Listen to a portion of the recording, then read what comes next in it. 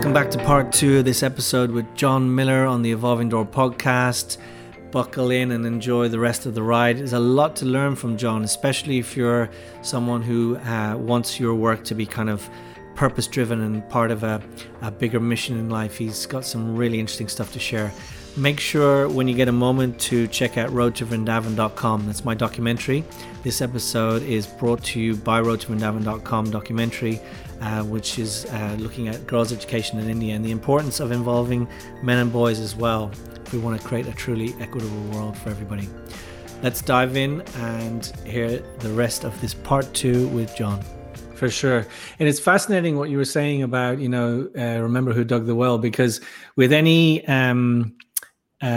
issue of inequality, like whether it was, about women's rights or Black Lives Matter or the gay community, to the people who don't quite get it, there's an interim period where it seems too much.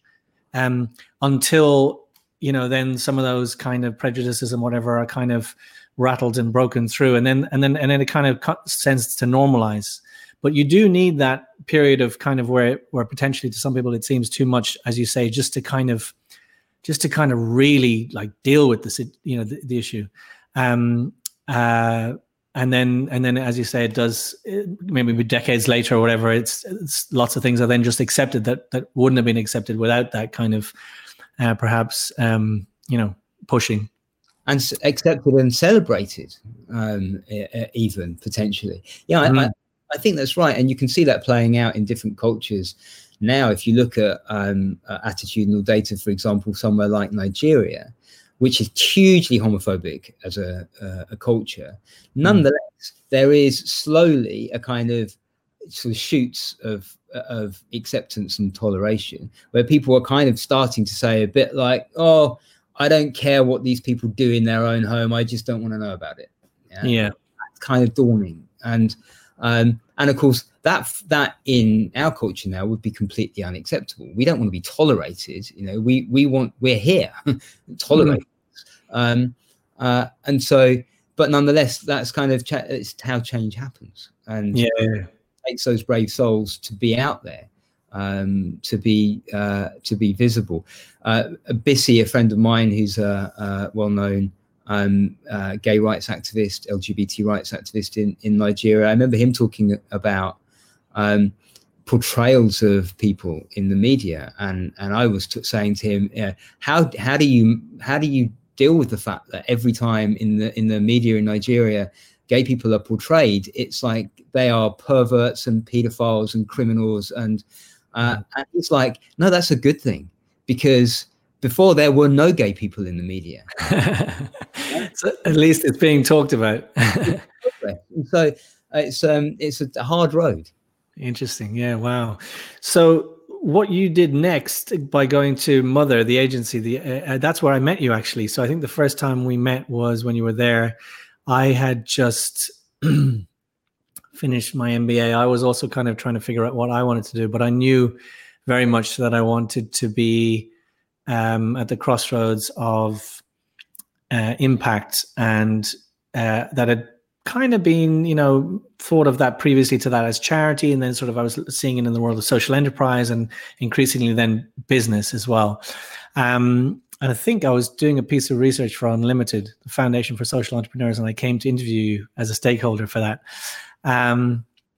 It was an interesting place, big agency, lots of table tennis tables and all that kind of stuff. What was it like being there? What was that period like?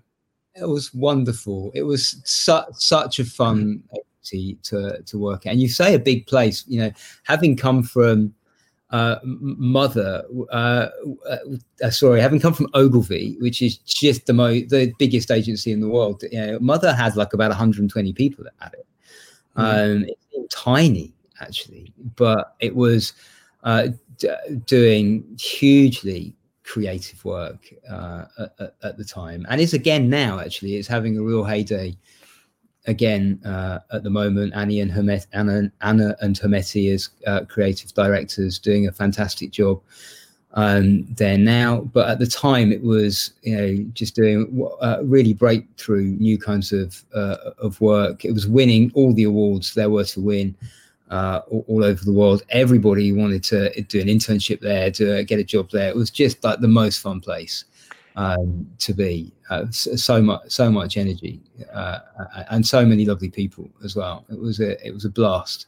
And did you kind of get that job off the back of Ogilvy in many respects because you come from the big agency, do you think, or?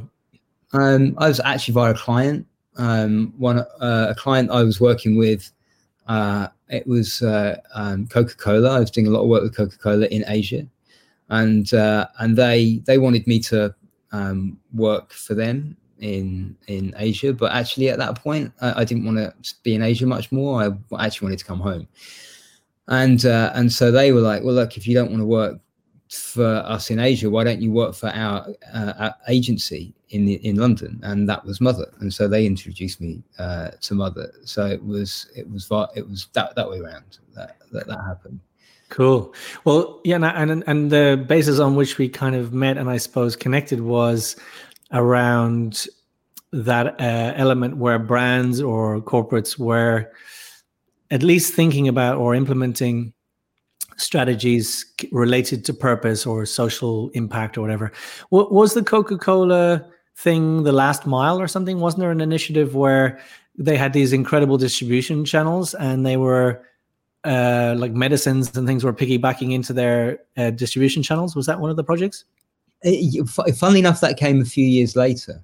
But it actually was via Coca-Cola that I ended up getting into the whole social impact space with business in a bit of a roundabout way, because I remember finding myself at a dinner in the so bear with me, in the British Embassy in Addis Ababa. Okay. and everybody went around the table. And introducing themselves, and they were all like, "Hi, I'm from UNICEF. I'm from Oxfam. I'm from." So they're all basically there doing amazing good work, and I was there at the time. I was doing advertising for Coca-Cola, and so I very apologetically was like, "Yeah, hi, I work advertising for Coca-Cola," and their reaction was really interesting.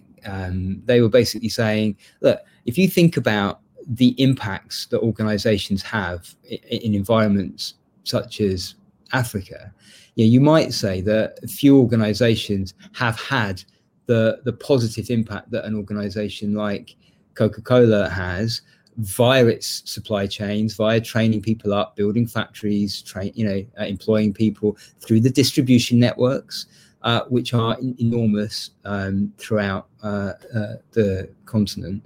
They were saying, an organization like Coke has got, as much opportunity to make a positive impact as any one of these charities. And that was news to me. Now, it's not this was a long time ago now. It's not, the companies now have kind of woken up to that, that possibility. But at the time, it was a new thing. And I remember going back to, the guys at Coca-Cola and saying, are you aware what people are saying? And they were completely, taken aback by it as well. But what, twigged in my mind was, can we close that loop of the potential positive impact that business can have on some of the big material issues? Because which is really looking on the opportunistic side in a good way. But I suppose many people would also argue, well, potentially they could, but at the end of the day, they make a pretty sort of health hazardous sugary drink. Yeah, for sure. And and I'm not like flying the flag for Coca-Cola here at all. What I would say is, for me, what I became interested in was kind of what I think of as the +1. So if you imagine like the line going from -1 through 0 to +1, you've got a whole bunch of negative impacts that companies have on the world through the products and services that they make. Do they have too much sugar? Do they have too much salt? Through the the practices, the processes that they employ.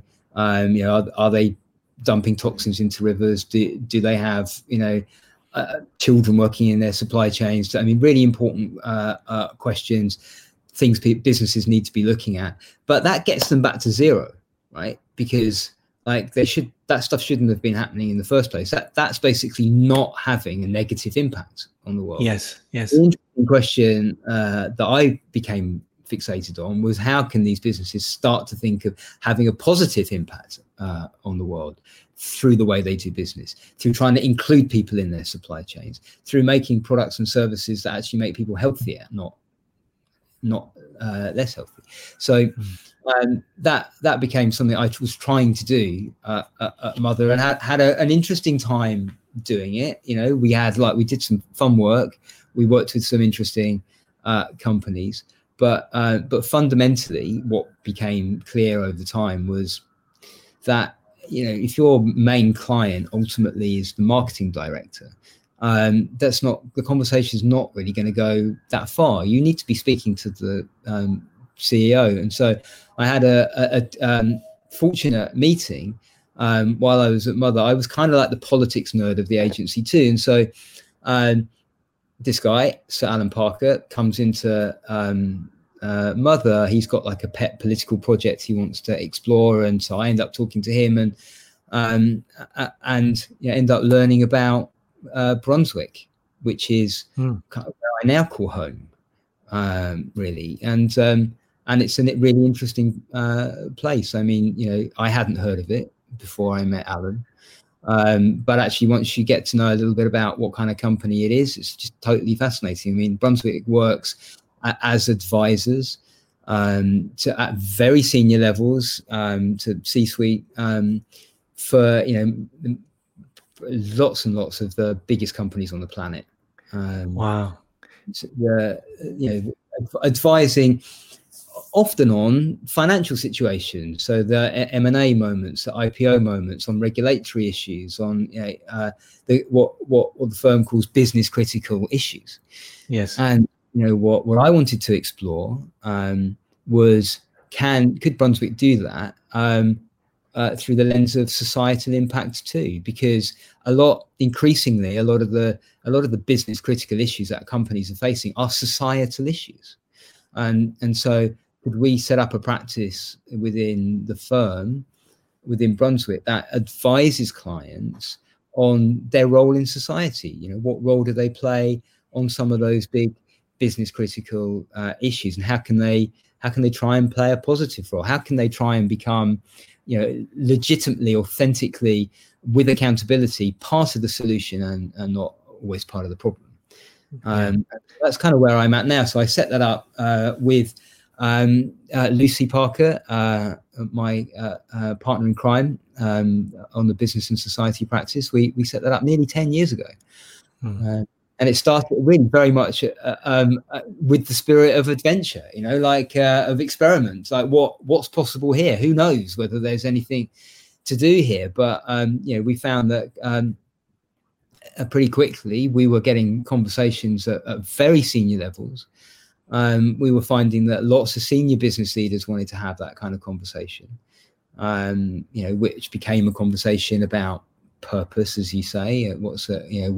What is our role, as well as delivering financial returns to our shareholders? How are we delivering social value to our other stakeholders? If you look now, what was very much a peripheral conversation has become a mainstream conversation in the world of business. You've got pre-COVID Davos in January 2020 was all about stakeholder capitalism. It's what people were talking about. The US Business Roundtable, which had been the kind of epicenter of red in tooth and claw capitalism, has been talking about businesses need to define their purpose. So it's been fascinating over the last 10 years, nearly 10 years we've been doing this, watching this discussion go from being, that's a nice, interesting sideline, but, it's not really relevant to the core of the business, to become the mainstream conversation in business. And now, we're in the last couple of months with, we were worried that COVID struck, and, we're thinking, does this mean that all our clients are going to put their, societal value projects on the back burner? They're going to not worry about talking about purpose right now. They're going to, just focus on survival. It's been really interesting seeing companies learn very quickly how to have a dual focus. And they're recommitting to, we want to send a clear signal about our commitment to purpose, our commitment to playing a positive role, on the issues that are around us. They want to be seen to be stepping up on the response to COVID. And then, of course, Black Lives Matter happens, and everybody wants to speak out on it, and they're all paranoid about not wanting to be seen to be jumping on a bandwagon. So everybody's scrambling around going, we need to do more. What more do we need to do? So all of these themes, themes around the role of business in society and how businesses scrape up against the difficult issues in the world. They're now part of the mainstream business conversation. They're on the board agenda. The CEO wants to talk about it. So it's been fascinating to watch that journey. And I think it's fascinating too, because like you say, right now, they kind of have to be hyper aware of it because it is on everyone's sort of minds, if you like, particularly in lockdown. Everything is kind of magnified at the minute. But the ones that haven't been on the journey won't be able to suddenly pick it up right now. So it's like you say, it's something that's been going on the last 10 years. What I think is fascinating in terms of a pattern is that when you went to Ogilvy, they were interested in your slightly peripheral thing of the disruption. And then when you've come to, you went to Brunswick to I guess, have that conversation about purpose and with let's say a more senior, more visionary kind of level of people within the business rather than just the marketing function. But again, it was still peripheral, and now it's becoming mainstream. That's very, very exciting. I actually wore my B Corp t-shirt for you today. Which, say again? You have a t-shirt for me? Oh no! You can't see me at the minute. Let me show you. Let me quickly show you. So I was just saying, I wore my B Corp t-shirt for you today. So my company, Be Inspired Films, is part of the B Corporation movement, which is just one of the movements which is trying to engage business as a force for good. And I think it's really great. And I know when I chatted to you before, you had some thoughts on, and you kind of answered it by the +1 thing, but sometimes people are like, but are their intentions right? And is it coming from the right place and whatever else? And you gave me a very interesting answer, a very sober kind of answer, which I appreciated. Do you remember what you said? Well, I mean, if you're talking about why do businesses, want to talk about their purpose, or why do they want to be seen as part of the solution to some of these big challenges? Lots of people often say to me, aren't they just doing it to because it looks good? And I'm like, I honestly don't care why they're doing it. I mean, we need these businesses to be part of the answer. The world is facing enormous challenges. They have to be part of the picture. Too many of them are part of the problem, whatever it takes to get them to the table. I think you're in a sort of weird moralizing game when you start to go, oh, but do they really mean it? I don't. Yes. I mean, but the thing that you do find is when they start to act, it really feels good. When you see companies that actually start to have a tangible positive impact on the issues around them, and doing that is making business sense, and it's good for their leaders. It mobilizes, animates the leaders, the employees, and is having a positive impact on the world around them. It's great. It's a positive spiral. What we need to do is just like ignite those more of it. Yeah.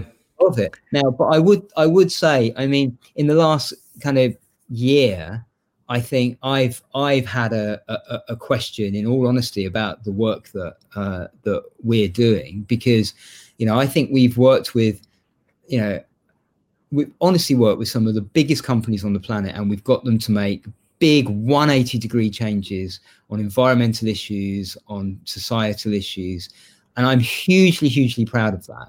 But increasingly, I'm kind of looking at the speed of the changes on the climate crisis, the the ferocity of inequality and how endemic it is and how structural it is. And it feels like there's an awful phrase which I heard at the end of last year, which just is in my head, which is like running up a landslide.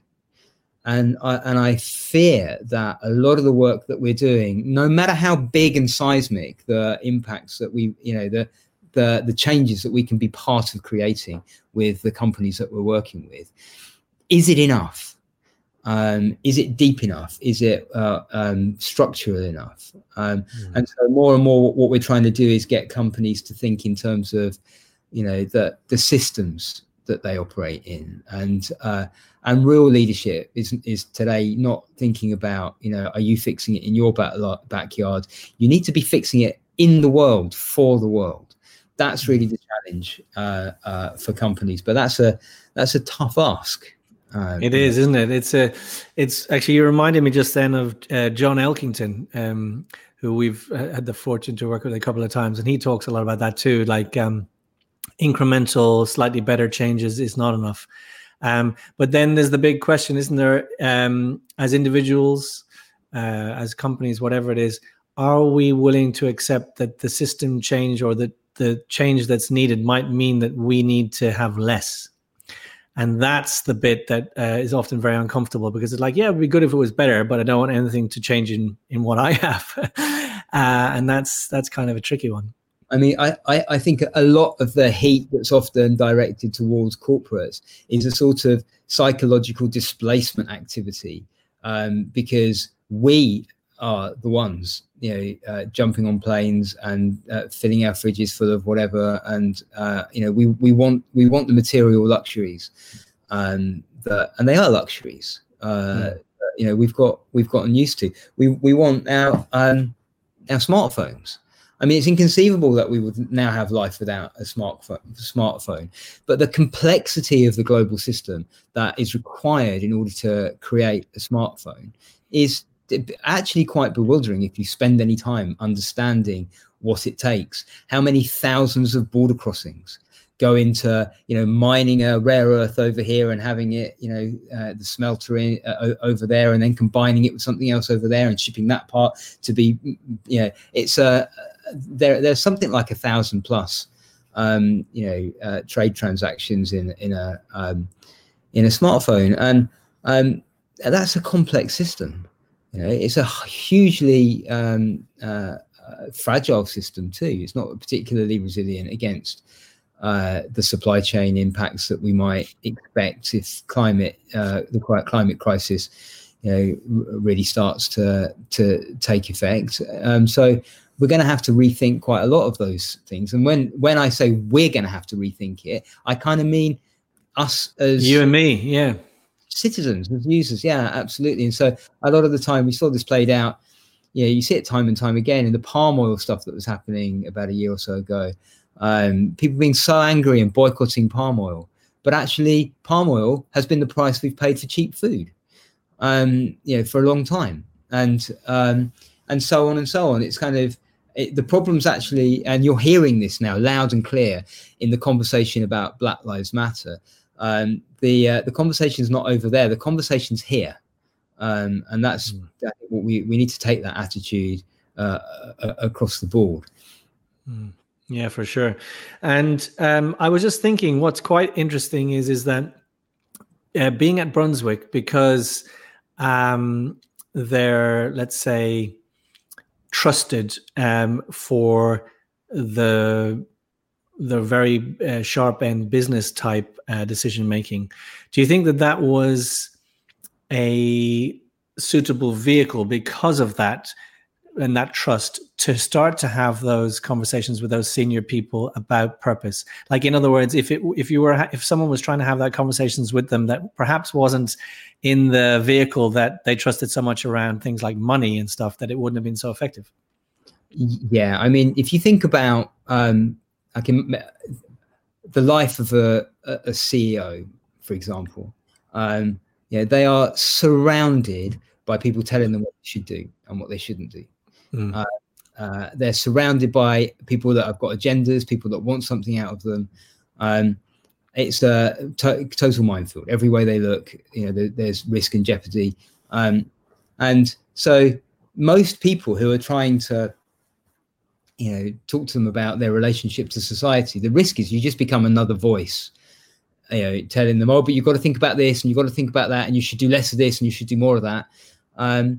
But I think the wonderful thing about being able to have those conversations in a context like Brunswick is, we sit shoulder to shoulder with those business leaders and we're on their side, and when we're, I kind of caricature this a little bit, but we sometimes are sitting down with business leaders and actually what they're saying to us goes a little bit like, why does everybody hate us? And we go, yeah, I know. Interesting. Let's have a look at that. And that's how the conversation progresses. We get to go, well, I know you think this, but actually when you look at it from these guys' point of view, it looks a bit like this.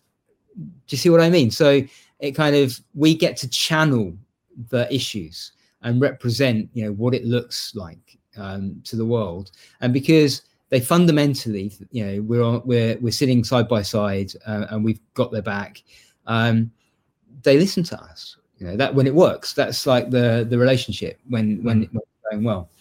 That's brilliant. And you yourself, in more recent years, I'm not sure exactly how many years, but you've had some great progress with it. You've developed this initiative, Open for Business, right? And again, what's fascinating about that is I love your kind of pragmatic approach, and ultimately the result is good. But by taking out that kind of moral sort of judgmental element to it, and tying it to a pragmatic result as well, you kind of get the double win, if you like. So tell me a bit about that. Yeah, that's become a huge part of my life, actually. Open for Business is it's a coalition of big global companies, all campaigning for LGBT rights around the world, focused particularly on countries that are hostile to LGBT rights, so countries that have got anti-gay laws that persecute people in some shape or form, that have got very hostile social attitudes. And the coalition has got some amazing companies in it, a quite broad spectrum of sectors, everyone from sort of Google and IBM through to the McKinseys and EYs of this world, and people like Burberry and Inditex. And so it's got some. We've just had Dow join and Unilever join, and IKEA and Deloitte actually just last month joined. So it's a brave thing, actually. It's not a trivial thing to do for these companies, because if you're doing business in Russia or in the UAE or in Indonesia or etc., taking a position on LGBT rights is a contentious thing to do, and so these companies doing it is, it means something, actually. It's interesting, isn't it? Because and maybe you can tell us the story about how it kind of started in a sec, but because my initial thoughts would be, you might speak to the person individually and they would be like, yeah, John, I support that. I get it. But it's not really something for us as a business to have to put our neck out on the line. We want to be able to do business in that country, for our business purposes. And if they do or don't agree with it, it's kind of not really anything to do with us. So how did you what were those early conversations like? And I suppose, what do you think it was that made so many of these big companies actually, as you say, bravely support it? Well, I think what we did was we tapped into some really deep-seated values in the kind of business psyche, in a way, which is, the companies do genuinely believe in meritocracy, actually. There's lots that gets in the way of that. Don't get me wrong. There's a lot of barriers that gets in the way of that. But you can think of some examples, like take IBM, for example. You had IBM in the deep south of the US in the 1950s, opening up desegregated factories when that was an illegal thing to do, when segregation was the law. We've say the same company, was paying equal pay for equal work across the genders about 2 decades before that became law. There's a kind of impulse, I think, in lots of businesses that that equality of opportunity is good for business. And so it's a question of expanding the circle of who's included in that equal opportunity. So it was kind of tapping into something that is there and talking about it in the language of business. So, the first thing we did was we put together the business case and the economic case for LGBT inclusion. So then we get to be going, look, we're not asking you to talk about human rights here. This is a business issue. And so reframing it as a business issue, and then people come along with you. And I think actually we were also partly answering a problem, because I think a lot of these businesses were, very happy to be sponsoring Pride in San Francisco, as it were. And, you get 1,000 employees turning up with their company T-shirts on, and everything's great. And then the same company gets asked, will you sponsor Pride in Moscow? What do we do? Yeah. And then it looks really like, but actually we kind of would like to say, yeah, because otherwise people are going to say you're only doing it when it's easy. But we can't say yes, because it's, there are all sorts of difficulties and implications to taking a public stand like that in a country like Russia. And so partly what we were able to do is go, look, well, it's difficult for you maybe as an individual company to take a very clear stand on some of these issues in specific countries, but we can do it as a coalition. Yes, it's stronger together, kind of. Yeah, absolutely. And I suppose it's also that idea of tapping into potential, isn't it? If not everyone is at the table, then you're potentially not building the best team or having the best diversity and stuff like that, right? And there's tons of evidence for that. I mean, that's kind of what a lot of what we did was collect together a lot of that data, go find the evidence that that teams perform better, that individuals perform better, that companies perform better when they're inclusive, when they're operating in inclusive environments. And that goes right the way through to correlations with share price, with profitability. So there's plenty of hard data around this. It's very scattered, but we pulled it all together and presented it. Amazing! Oh, well done. It's brilliant. And I must say, I love your like I say, I love your shared passion for kind of social impact, but your pragmatism. I really find it very refreshing, and I think what you're doing in Brunswick is absolutely brilliant. I'm going to finish up now. We have ask everybody at the end sort of to just say a couple of sentences on each of these big pillars of life, if you like, the 6 of them. So the first one is family. And think about it through the lens of like maybe where you're at with it now, but if there's been a bit of an evolution for you throughout your life. I mean, what's more important than family, and what does that, I guess, means a different thing to different people. But I have to say this, I kind of think of my team as a family. Where I work, I think both at Brunswick and our Open for Business team, we spend a lot of time together. I think of those guys as a family. I have a sort of a wonderful urban family. As well as my family who I love dearly. So I mean, it's without sounding like a sort of staunch conservative, family comes first, no? Absolutely, yeah. Friendship. Yeah, I mean, I have a small number of very deep and long-term friendships, and I guess again they're practically family for me, and to go through life with people that you have known you forever is just such a massive joy. But of course it's also wonderful getting to know new people and discovering that kind of period of discovery. When you're seeing each other's worlds through each other's eyes is also a wonderful thing. Yeah, absolutely. And then love in a couple of sentences. I mean, you really are asking for poetry. You did say you spent a couple of years writing poetry. Yeah, you probably don't want to hear any of that, even if I could even remember it. I mean, I mean, love is, I don't know. I feel like writing a cartoon to answer that question.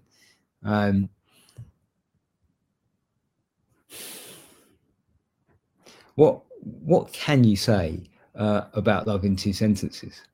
Unless you're the Dalai Lama or Shakespeare, I wouldn't dare try. What role does it play in your life, rather than trying to quantify it, if you like? I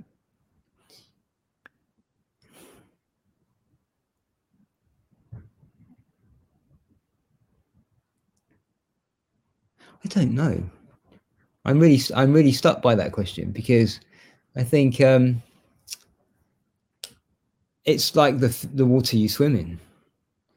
It's like asking the proverbial fish about the water it swims in. I mean, I'm not quite sure what wisdom or even description to give you that would be vaguely interesting or additive.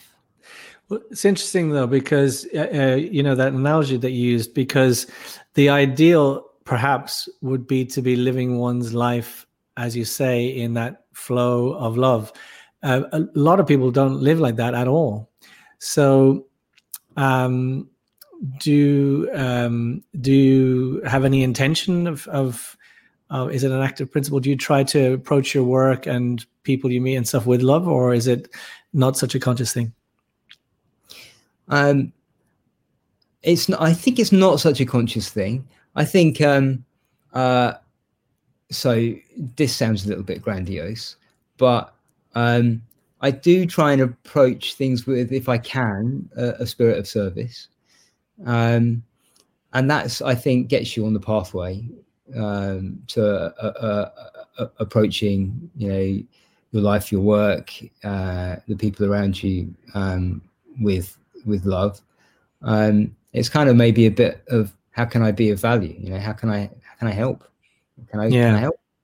And if that's a real question, maybe that gets you, maybe that moves you towards love. Yeah, I like that. That is actually, again, you're a practical guy. Money. It's God, come on. That's like it's an output. Go on. You were about. No, I was just going to say. So, you don't think about quantifying it for anybody else or anything. Like, what's your relationship with it? Is more what I'm curious about. Like, what does it mean to you, or how do you think about it yourself? Money. I don't think about it. I mean, much is the honest truth, which is a privilege. I'm very aware of that, and I know that because there have been times in my life where I have really had to think about it, and there's been times in my childhood too where I remember my parents having to turn off the engine on the car when it went downhill in order to save a little bit of petrol. I mean, there were tough times for us when I was a kid. But now in my life, it's it's not a subject I could probably be smarter and actually spend a lot more time thinking about it. Probably would be a good idea, but at the moment, it almost is an act of faith, for me personally, and also for the business. If we just carry on doing the things we believe in, and we do that in a smart way, then the money flows. That's the hope. And yeah, it's good. And health. Health is, I mean, health is kind of, your mental, physical, and spiritual being, isn't it? At the end of the day, I mean, for me on the physical plane, I had 18 months ago a pretty shocking diagnosis of leukemia. But it's a chronic leukemia, so it's very slow. It's very slowly advancing leukemia, and there's every chance that it could be decades before I need any kind of treatment with that. But the doctors at the same time are keen to kind of caveat that by going, or at any moment it could just, So it feels a little bit like kind of walking around with an unexploded bomb in my veins. If that's a weird. How did it feel when they told you? That must have been a bit of a shock. Yeah, it was a shock. It was quite traumatic, actually. It was a huge feeling of panic, terror, sudden realization of like you actually are going to die at some point. Is always a scary thing to actually realize. I did also talk about love. I felt just an extraordinary flood of love for the people around me, as suddenly being aware of this sort of imminent potential mortality, and also a really lovely and deep appreciation for just the mundane things around us, the mundane day-to-day world we live in. It's kind of beautiful, actually. So, I mean, it's changed a lot about how I see things, but and at the same time, it's now I've come to a place with it, realizing that I'm very healthy, and it's not something I need to think about. Weeks go by and it doesn't even really occur to me, but it's an interesting reality, and at the same time, no different from anybody else's reality. I just happen to know a thing that potentially could kill me, but actually we all have things that potentially could kill us. We just don't know what they are. It's very fascinating, actually, because there's you mentioned earlier about India and yoga and sort of the Sanskrit texts and stuff. There's an ancient text from India where one sage asked the other, "What's the most wonderful thing in this world?" And he said, "Well, it's that everybody is going to die, but everybody is living as if they're never going to die." And so, people think, well, we die when we get old. But what does old mean? It means in some ways close to death. And of course we know, and from the example of your brother, that any of us could die on any day. And as much as we don't want to get super heavy about it, but it is a reality. So it is in a way kind of wonderful reality. I mean, certainly I've noticed that there was a time when I would kind of pass by old people, and you kind of can't help but feel a little bit like, isn't that, it's so sad to get old, isn't it? But now I look at them and think, you lucky bastards. How wonderful to get old. I mean, how absolutely wonderful to be old, and like with all the aches and pains and whatever might come along with that. Brilliant. That's what life's all about. So bring it on. Yeah, absolutely. And has there been any small things that you've changed as a result? Has it changed your outlook in any way? Oddly not. It's definitely reinforced for me. A sense of why bother doing things that aren't worth doing. I mean, I've had that really since I lost my brother, actually, but it's definitely, it definitely kind of throws, it kind of encourages you to kind of use a little bit of discernment in your life, and without being high and mighty about it, like, oh, well, is this worth my time? I don't really mean that, but just a little bit of like, is this really a real thing? A gentle question, actually, and that's important, I think. That is a good point. Because our time is, however long we do have, our time is our real currency, isn't it? Yeah. And lastly, creativity and expression. Is that how does that play out in your life? Possibility. I think that's how I would describe that. I think the creativity I always think is a daunting word for some people. So for me, I just think of it as like just having a sense of possibility, and creativity. Ideas flow from that, really. You had two words: creativity and expression. So yeah. Yeah, I mean, that isn't that just about having something you think is worth saying? Having something that you mean, and and saying it, having something that matters, and saying it. That's and then if you have something that you mean and that matters to you, maybe it matters to someone else too, and so you've got something someone might want to listen to. And I think that that's both a deeply personal thing to say and also basically the advice that we give to our clients. Does this matter to you, and why? And do you what do you mean really? And if you can get that's really a kind of simple search for truth, for saying something that is true. And if you can apply that to your own life, you apply that to your work, hopefully you are expressing something that's worthwhile expressing.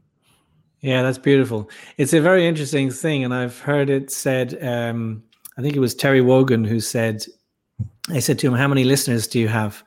And he said, "Just one." And it was that idea, and some of my musician friends have expressed that same idea. The things that are the most deeply personal are also the most universal. Yeah. So I love the point you made there about if it really matters to you, then there's a good chance it will matter to others. If Terry Wogan said it, who are we to argue? Listen, John, thank you so much for speaking to me today. I really appreciate it, and I look forward to following your work. As I have to say, I definitely admire and appreciate the stuff that you do. So thank you. Thank you very much. Really appreciate it. Thank you for listening. I really hope you enjoyed that. Please make sure to subscribe, rate, and review. I really want to create a community of us who are sharing and evolving together.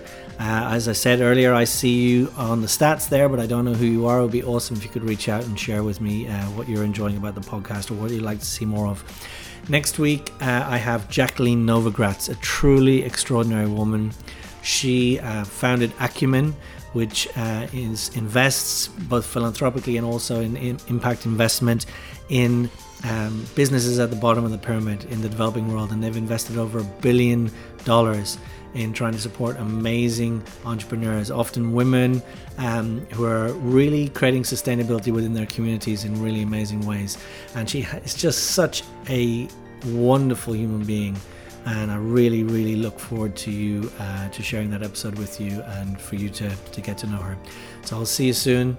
In the meantime, have a great day. Have a great week.